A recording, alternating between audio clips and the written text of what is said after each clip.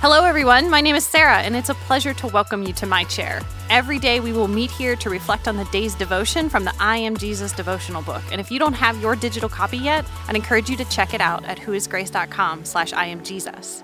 Now, my hope is that our time together helps you take your faith from weekly to daily as you become a fully devoted follower of Jesus Christ. Today is Monday of week 3, and we are on page 18 in the I Am Jesus devotional book. Today we turn our attention to John 8:12 and Jesus saying, "I am the light of the world." I think that in our time in history, we take light for granted so that we do not always understand both the physical and spiritual significance of this statement. How much time do you spend in the dark? We're coming out of the darkest season of the year, right? When we all get up before the sun rises and we're awake long after it sets. But we all have these lights that we can flip on so easily without thinking, until the power goes out and we're hoping the flashlights are where they're supposed to be and that the batteries still work. I think that we are mostly uncomfortable in the dark, and light, even a small one, makes us feel safer because it helps us see, yes, but I think it has to do with awareness more than anything.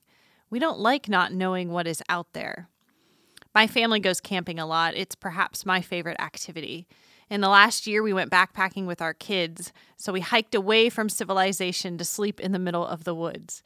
We each had a headlamp, and you know how flashlights work. They light up an area in front of you, but beyond that, darkness, unknown, scary stuff.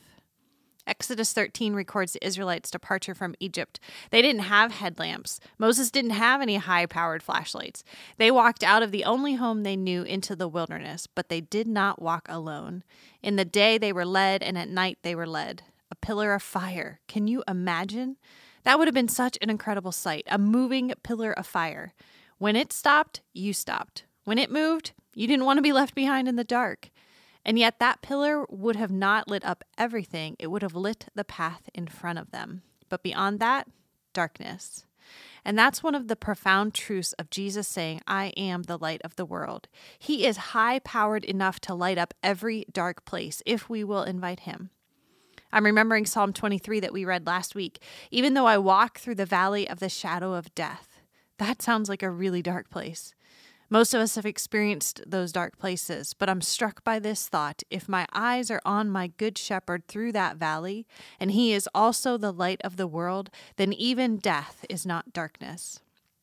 My gut reaction when I enter a valley like that is to look around at the shadows and all the scary things, or to hide my eyes and retreat. But if my eyes stayed on my shepherd, what would I see? I would see light, because he is light. He is truth. He is goodness. He is mercy. He is grace. He is peace. He is hope, and he is enough. His presence and his light is enough to guide me through even the deepest darkness. My God moment in my chair today was the realization that the things I fear the most cannot stand in the light of my Savior. I need to remind myself of that every day. What was your God moment today? Let's close with a brief prayer. Jesus, you are the light of the world, and there is no darkness that doesn't flee before you.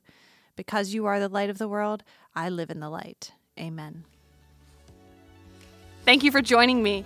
Remember, you can always access Grace's daily read plan at whoisgrace.com/read. And please like, subscribe, and share this podcast so others can find it. I look forward to meeting you at my chair again tomorrow.